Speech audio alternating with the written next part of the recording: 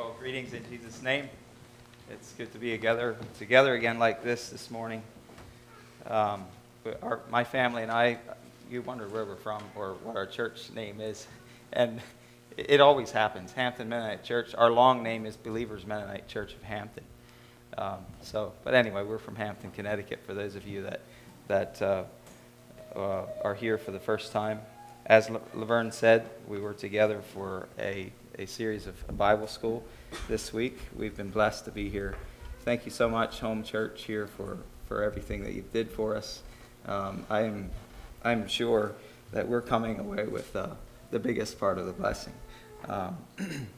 It has been rich to be with you. As you already mentioned, one of our themes was love as a weapon, and I think I'll just give you a little bit of backdrop, a little bit of review, just so that you can hopefully follow along with today's message.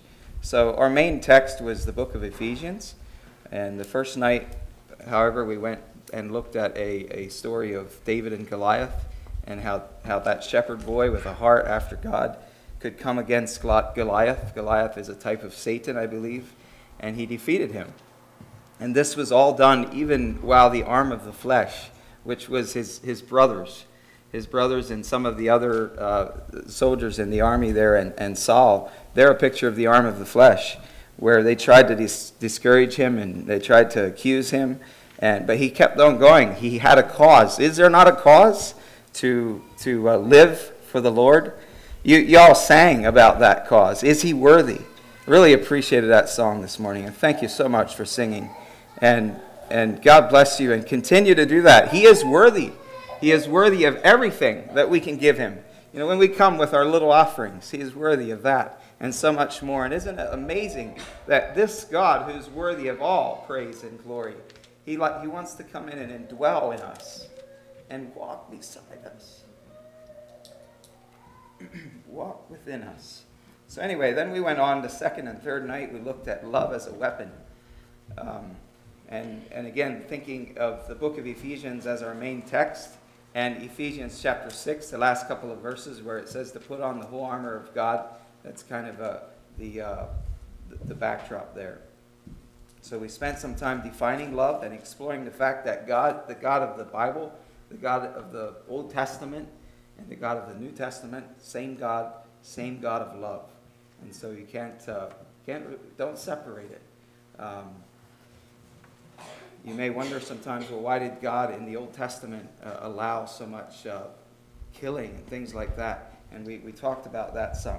We won't go into there today. But except for the fact that love needs two things. Love needs freedom to choose, and that's how God created you. He made the first man in the garden that way, with the freedom to choose. And the other thing love needs is a boundary. And God clearly shows us that boundary through the Old Testament, through the law. And so when you think of love in that way, all of a sudden love can become a weapon. The weapons of our warfare are not carnal, but mighty through God, through the pulling down of strongholds. So love needs boundaries. It needs a definition, and God clearly shows us that. And then he sent his son to bear that true representation of himself to mankind. Then we looked a little bit at the loins, that we should have our loins girt with truth. Do you know who you are in Christ? Are your loins girt with truth? You are created for purpose, even whether you're male or female. And today, the world is trying to confuse that. And people are being confused about who they are. You need to put on your belt of truth. God created you for purpose, either male or female. Then the other part there in Ephesians 6 is the breastplate of righteousness. I believe righteousness is something that we should wear at all times. It should be out front where everybody can see it. A righteous way of living. Not your own righteousness, which is filthy rags, but the righteousness of God. But it is something that you should wear at all times. It protects your vital organs. It's not a secret undergarment, but something that we should wear on the outside. Then we talked about the shield of faith. You know, a shield is something that is both offensive and defensive. Defensive, you can extinguish all the fiery darts of the wicked one, but you can also hold it out for when you're advancing. And you can lock arms. You can lock shields with your fellow man. And you can become even stronger when you do that. You lock shields of faith with your fellow man. And you go against the enemy. And I like the picture of extinguishing fiery darts. There was a time when they would have leather shields in the Old Testament. At least that's what I'm told. And these shields they would drench in water so that when the enemy would shoot fiery darts, that they could extinguish them. And in the Bible, we are told that the Word of God is like the water. You know, we should be washed by the Word of God, right? The water of the Word.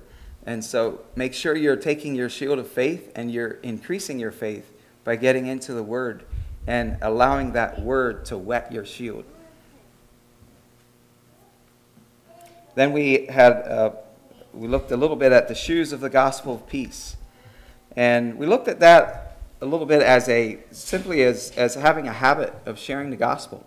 Just like most of you probably have a habit of putting on your shoes in the morning when you go to work.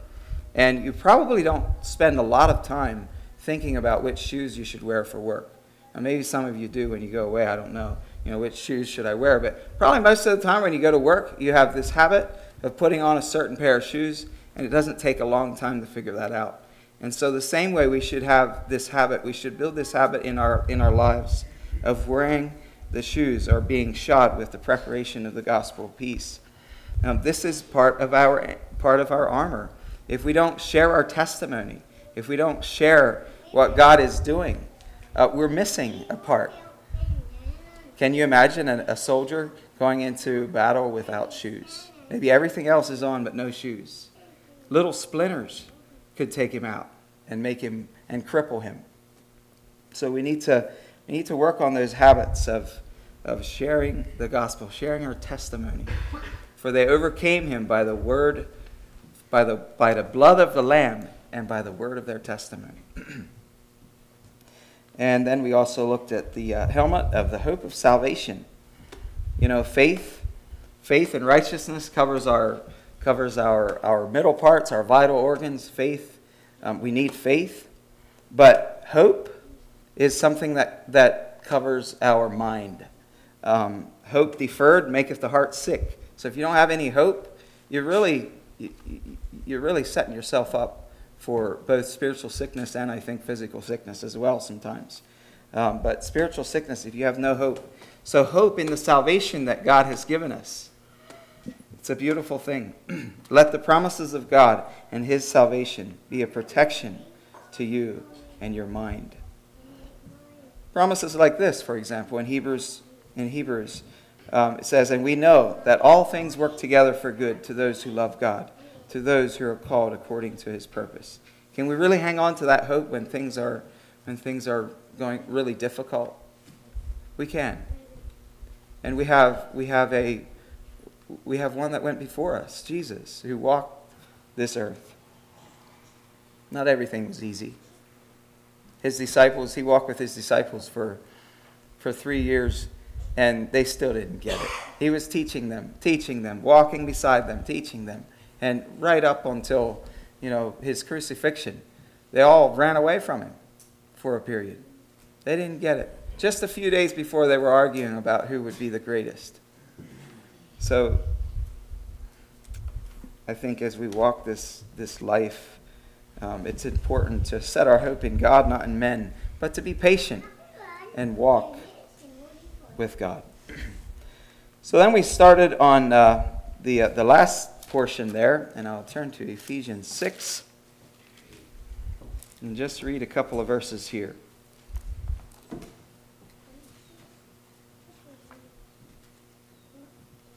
Verse 17, "And take the helmet of salvation and the sword of the Spirit, which is the word of God, praying always with all prayer and supplication in the Spirit, and watching thereunto with all perseverance and supplication for all saints." So we did talk about the sword of the Spirit, which is the word of God. We explored the nature of the Holy Spirit a little bit.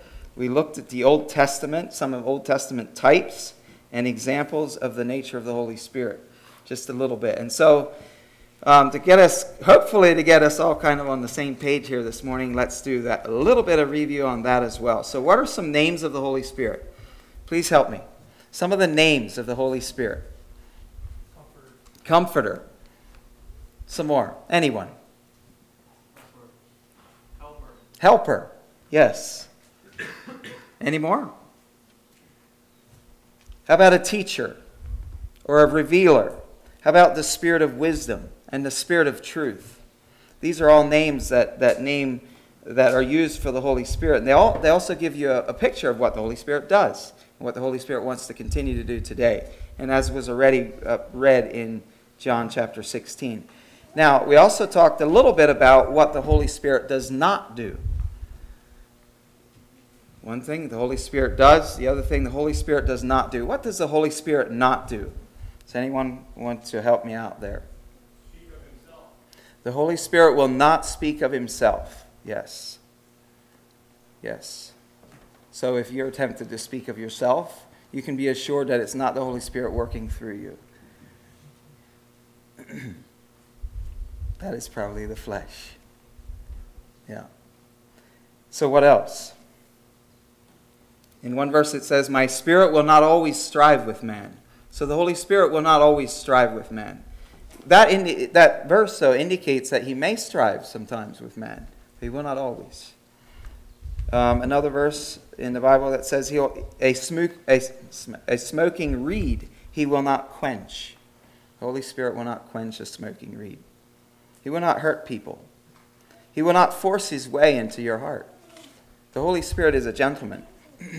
In Revelations 3:20, I think it is the picture of the Holy Spirit. "Behold, I stand at the door and knock. If any man hear my voice and open the door, I will come in to him and will sup with him and he with me." I think that's talking about the Spirit. He wants to come in, but he knocks. He doesn't force his way in like a robber. You need to open the door. He's a gentleman. The Holy Spirit will never contradict the Word of God. You can be assured of that. We already heard he'll never speak of himself. He's always doing the will of the Father. He will not keep you from all temptations, but he will enable you and he will help you overcome temptations. Okay, so with that backdrop, let's continue digging into that a little bit about the work of the Holy Spirit today, and also then partnering in prayer for each other. Those last two verses there, 17 and 18, that we want to look at. I think I'm going to read Ephesians 6 from verse 10 to 18 in the Living Bible translation, just to give you a little bit of a different word picture. So Ephesians 6 verse 10. "Last of all, I want to remind you that your strength must come from the Lord's mighty power within you." I like that. And in King James it says this, "Finally, my brethren, be strong in the Lord and in the power of his might." His might. But I like how that brings it out. "Last of all, I want to remind you that your strength must come from the Lord's mighty power within you." The Holy Spirit wants to dwell within you. Are we tapping in to the Holy Spirit's strength? "Put on all of God's armor so that you'll be able to stand against all the strategies and tricks of Satan. For we are not fighting against people made of flesh and blood." Remember that. "But against persons without bodies, the evil rulers of the unseen world, those mighty satanic beings and great evil princesses of darkness who rule this world, and against huge numbers of wicked spirits in the spirit world." Now, when you read that, you just think, wow, it would be good to just simply get some heavy weaponry to do battle, right? But the battle God wants us to fight is with his weapons, the weapon of love. He wants us to put on the armor, and yes, Paul, I think, used that picture of maybe a Roman soldier being shielded up and all ready for battle. But really, our weaponry is love. And our weaponry is God himself and his Holy Spirit, and walking in step with him. So use every piece of God's armor to resist the enemy whenever he attacks. And when it's all over, you'll still be standing up. Verse 14, but to do this, you will need a strong belt of truth and the breastplate of God's approval. Wear shoes that are able to speed you on as you preach the good news of peace with God. In every battle, you will need faith as your shield to stop the fiery arrows aimed at you by Satan. And you will need the helmet of salvation and the sword of the Spirit, which is the Word of God. So, well, let me just read verse 18 yet. Pray all the time. Ask God for anything in line with the Holy Spirit's wishes. Plead with Him, reminding Him of your needs. And keep praying earnestly for all Christians everywhere. And pray for me too. And ask God to give me the right words as I boldly tell others about the Lord and as I explain to them His salvation, that His salvation is for the Gentiles too. So, the sword of the Spirit, which is the Word of God. Let's just zero in on that a little bit and think about that. So, what is the sword here? What does it say? What is the sword? The Word. The Word. The Word of God. So, where does the Spirit come in here then? Is the Spirit operating the sword?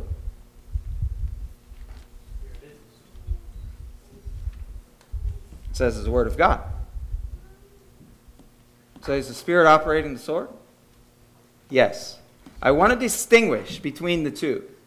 The Word of God and the Spirit operating the sword, if you will. Let's just distinguish that a little bit.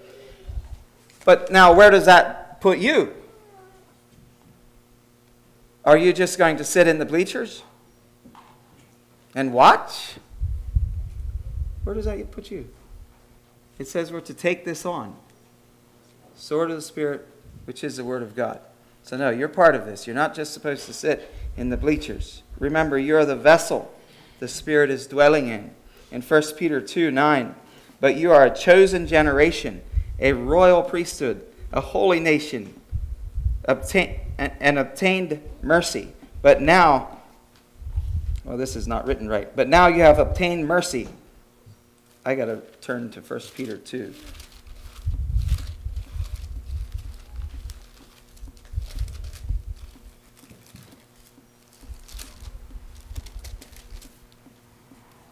First Peter 2:9, but you're a chosen generation, a royal priesthood, a holy nation, a peculiar people, that you should show forth the praises of Him who hath called you out of darkness into His marvelous light, which in times past were not a people, but are now people of God, which had not obtained mercy, but have now obtained mercy.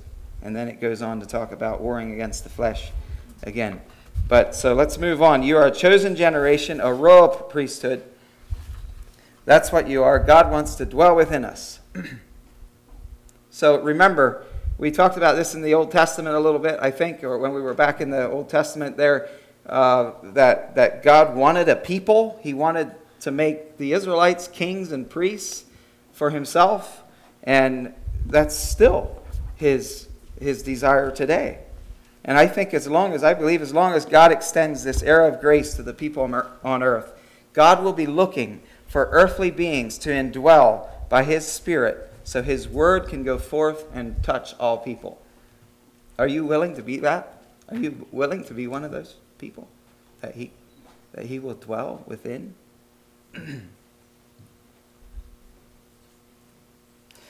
So let's just remember, if God would come to earth in a form that we could see Him in our earthly bodies, we wouldn't survive. We couldn't survive.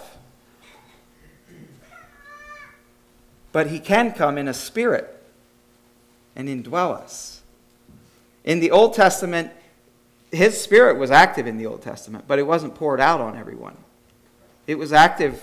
It would come upon some people, but it wasn't actively poured out on all people. It couldn't be, because the sin debt had not yet been paid by Jesus Christ. So I have wondered already about this when I was younger, that, well, why didn't Jesus just stay on the earth? Why did He have to leave so the Comforter could come? But just think about it a little bit. If Jesus, if God would have just stayed here in the form of his Son, he could only, in earthly, fleshly form, he could only be in one place at one time. That would limit the power of God very much. And so it was much better for Jesus to go home and to send the Spirit and let it be poured out on all people. That way we can have the Spirit today, and the Christians in China can have the Spirit, and you here in New York can have it, and we can have it in Connecticut, all at the same time. So it was much better that Jesus went back to the Father and sent in the form of the Holy Spirit his Spirit again back to us. Does that make sense? You with me? Okay.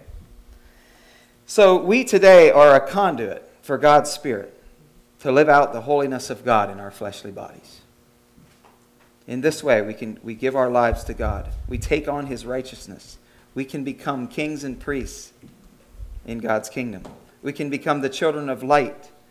We can once again walk in light and have fellowship with him. We can walk just like Adam and Eve did before sin. They were walking with God. We can walk with him, not quite the same way because we still live in this fleshly body. We're not physically able to walk with God, but spiritually we can walk with him and we can have a relationship with him. And he can speak to us and we can hear from him. So I'd like to use a little bit of an illustration this morning about the Spirit of God. What is this? What is this? A screw gun. Is it a cordless screw gun? It's a battery-operated one, right? Yeah, it has no cord. Yeah. So maybe a corded one would be a better example. I don't know, but because most people are using these anymore, I decided to use this as an example. So let's just look at this a little bit as the drill is like the Word of God in you. Okay? It's quick, powerful, if it's a Milwaukee. And you can do whatever it's designed for, pretty much. You can drill holes, you can screw screws. And have you ever watched a good carpenter take a drill that's dead and try to put screws in? I mean, I've already tried to put the last one in, with, I don't know if this one does that or not, but I know older drills, that the one I used to have, it was almost dead. You could keep the button pushed in and you could put just that last screw, you could just get it in there, right? Well, that's not how God wants us to operate, but so let's think about this as the Word of God at work in you. It's quick, powerful, and it'll do whatever it needs to. But let's think about this. What is this? This is the battery, right? Let's think about the battery as us. Now, God wants to dwell within us. He wants to use us. He wants to work through us. Is this drill quick and powerful the way it is now? No. Okay. So, are we the energy in this drill? No, we're just a battery. There's something inside this battery that energizes. And you can put this on a charger, you can energize it, you can fill it up, you can put it on your drill, and then you can use your drill. That's a little bit how we are. So, I'm going to follow my notes so I don't go on too many bunny trails. So, let's think about this a little bit. We're the battery. This is the Word of God. Maybe the switch is our surrender to Him. Maybe. Now, I know this is, in Ephesians, it's called a sword of the Spirit, which is the Word of God. But in this case, God wants to work with us, but he wants to keep our battery charged as well. So what does that remind you of? I know in the New Testament, Jesus talked about a vine and being connected to the vine, right? And that if you're not connected, you don't work. You have to stay connected to the vine. So in our modern day example here, the battery needs to stay connected to the drill to make it work. It needs to be charged, and maybe in that way it would be better to use a drill with a cord that's connected to power. But think about it in that way. We're connected to a battery that's charged, and we keep that battery charged by staying connected to the vine, to God's charging station, if you will. Now, what happens if we have rusty terminals? You don't charge right. Do some of us have rusty terminals sometimes? We're not connecting with God. We're not living in fullness with Him. We're trying to do it in our own self-righteousness, maybe.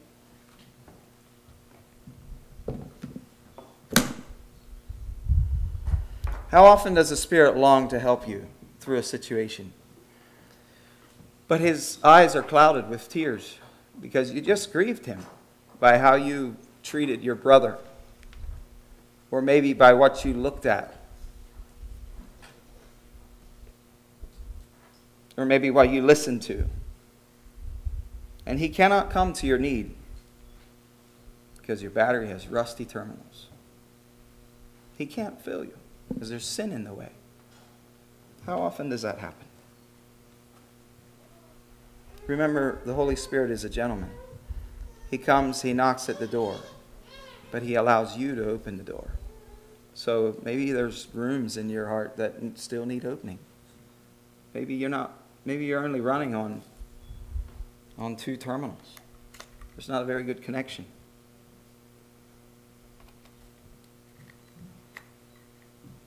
Maybe you're trying to run your 18-volt drill with a 6-volt power pack. How does that work if you put the wrong battery on there? What is that? Maybe that's your own righteousness. Workspace salvation, maybe. Where you're trying to work it out yourself with your 6-volt power pack. We have this little Gator at home that had a small battery on it, and that's probably 5 or 6 years old already since we have it, and it looked old when it came, and it didn't run. But we clipped off the old battery, and we kind of rigged it up that you can run it with these batteries. And that little Gator ran much better and faster with a battery like this. You and I can run much better and faster as well if we're connected to the vine, if we're connected to God. His Holy Spirit wants to work through us. So maybe you're trying to run your drill with 110 volts when it's designed to be run with 18 volts.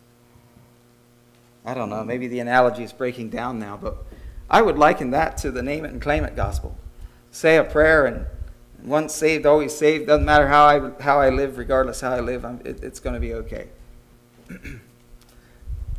God has a specific way that He wants to work through us.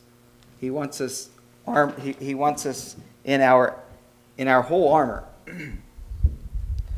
He wants to work through our fleshly bodies. Or maybe you're realizing the desperate need you have to stay connected to God through His Holy Spirit. And you also realize that your battery needs to be plugged into the Word on a consistent and regular basis. You're filling your earthly brain with the Word, so the Spirit has something to work with the next time He puts His hand over top of your hand on that sword to help you in that battle. That's where I'd like for you to think about it in 2 different analogies, the drill and the sword. I think the Word of God, which is the sword of the Spirit, but the Spirit wants to indwell us. He wants to help us. He wants to put His hand over our hand on that sword. And He's using the Word. He's using His Spirit. He's using all of this. He's using us. So if you are in that camp where you're saying, oh, we just have to be filled with the Spirit, you have to be filled with the Spirit, and nothing else matters, well then, how do you give the Spirit something to work with? God wants us to get into the Word so that the Word has something to work with. So the Spirit has something to work with when those times come. Remember, the Holy Spirit is a gentleman, and He knocks before He comes in. We already read that in Revelations 3. I want to read in John 7, verse 37. In the last day, that great day of the feast, Jesus stood and cried, saying, If any man thirst, let him come unto me and drink.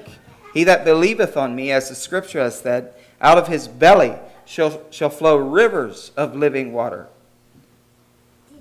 And then he says this in verse 39, But this spake he of the Spirit, which they that believe on him should receive. For the Holy Ghost was not yet given, because that Jesus was not yet glorified. But today, that Holy Spirit is poured out, and it's available to all of us. Are we willing to allow the Holy Spirit to work through us? Are we willing to give the Holy Spirit something to work with, if you will? Get into the Word. Discipline your life in that way. And when He tells you something, do it. You know how often you could find answers in the Word? You can find them every day for everything in life. There are answers in the Word for everything that you're doing in life. Now maybe it's not always you should do this or this, but there's always principles that you can follow wherever you are, in whatever situation you're in. There are principles in the Word that you can put to practice. It's a beautiful thing. So now let's go into prayer just a little bit and think about prayer. So the Holy Spirit desires to indwell us and guide us into all truth. He wants to enable us to live righteously, not of our own strength, not our own selfish, not our own righteousness. It's as filthy rags. But He wants us to take on His righteousness and allow His Spirit to work it out where people can see it. Now, this is another way that we partner with each other. Back to Ephesians.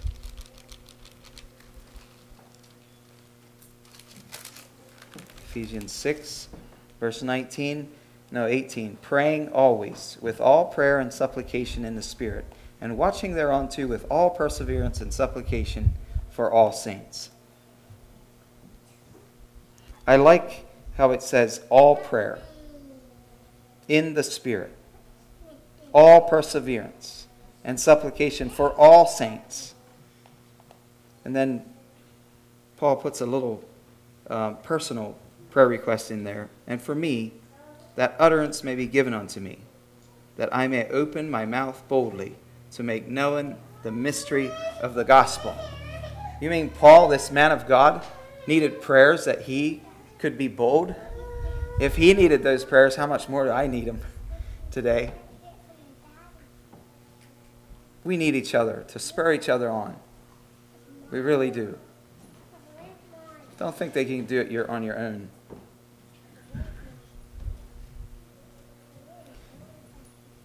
But we should pray in the Spirit. All prayers, all kinds of prayers, some translations say. You did that this morning by praying for people. We don't know the fraction of the power of prayer. I don't think, at least I don't think I do. The power of prayer. I have seen God answer a number of prayers in the last couple of weeks with some of the situations we were in. And when that happens, are we then giving glory to God? Are we then thanking Him for His answered prayer? You know, are we being bold with our testimony? That's where some of this testimony comes in. That we can overcome the enemy by the blood of the Lamb and by the word of our testimony. When God answers prayer for you, that's a testimony that you can take out and praise God with and allow other people to hear of how God is working.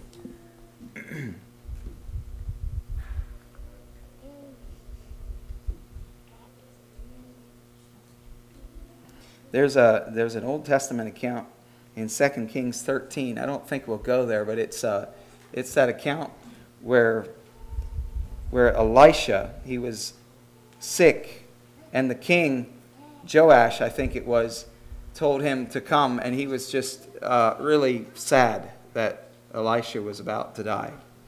And he asked him to pray, and he asked some advice from him. And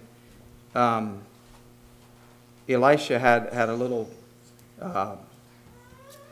he had a little something that he told him to do. He said, well, take your bow and open the window and shoot an arrow out the window. I'm not sure. Did he have him shoot several? I should have read that a little more often recently. But anyway, then after that, he said, now take those arrows and bang them on the ground. Then he banged them on the ground. He only banged it 3 times. And Elisha was upset with him. He said, you should have banged that 6 or 7 times, because then you would have overcame your enemies that often. But you just did it 3 times. And you're just going to overcome your enemy 3 times. I think that is a picture of prayer and of intercession.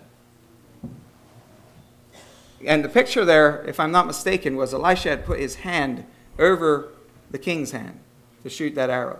And then he wanted them to bang the arrows on the ground. He did it a little bit. Are we that way sometimes? God wants us to intercede, to be persistent in prayer. And we do it only maybe 3 times, and then we're done. Now, God wants us to be persistent in prayer.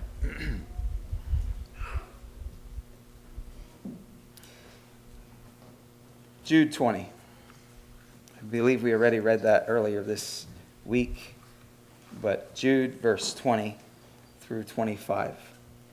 But, beloved, building up yourselves on your most holy faith, praying in the Holy Ghost, keep yourselves in the love of God, looking for the mercy of our Lord Jesus Christ unto eternal life.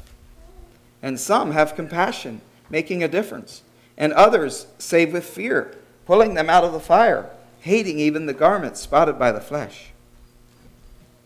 Now unto him that is able to keep you from falling, and to present you faultless before the presence of his glory, with exceeding joy, to the only wise God our Savior, be glory and majesty, dominion and power, both now and forever. Amen. Is he worthy? Does he love you? He desires to dwell within all of us and to be the power that can make the Word of God go forth and touch people's lives. Not of your own strength. You're not the Word. You're just the battery. And the battery is dead without being connected to the vine. That's a little picture of the Holy Spirit, I believe, at work in our lives. And in some ways it just seems like, now we see through a glass darkly. We don't know all of these things. We don't know, but we will someday see face to face. I just want to encourage you to stay faithful in God and stay connected to the vine. Let's kneel for a word of prayer.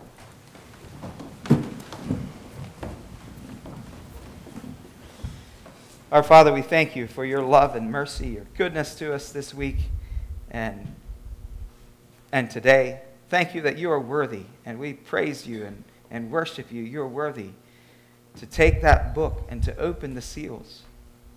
And you're worthy to be King of Kings, Lord of Lords. You conquered death. You overcame.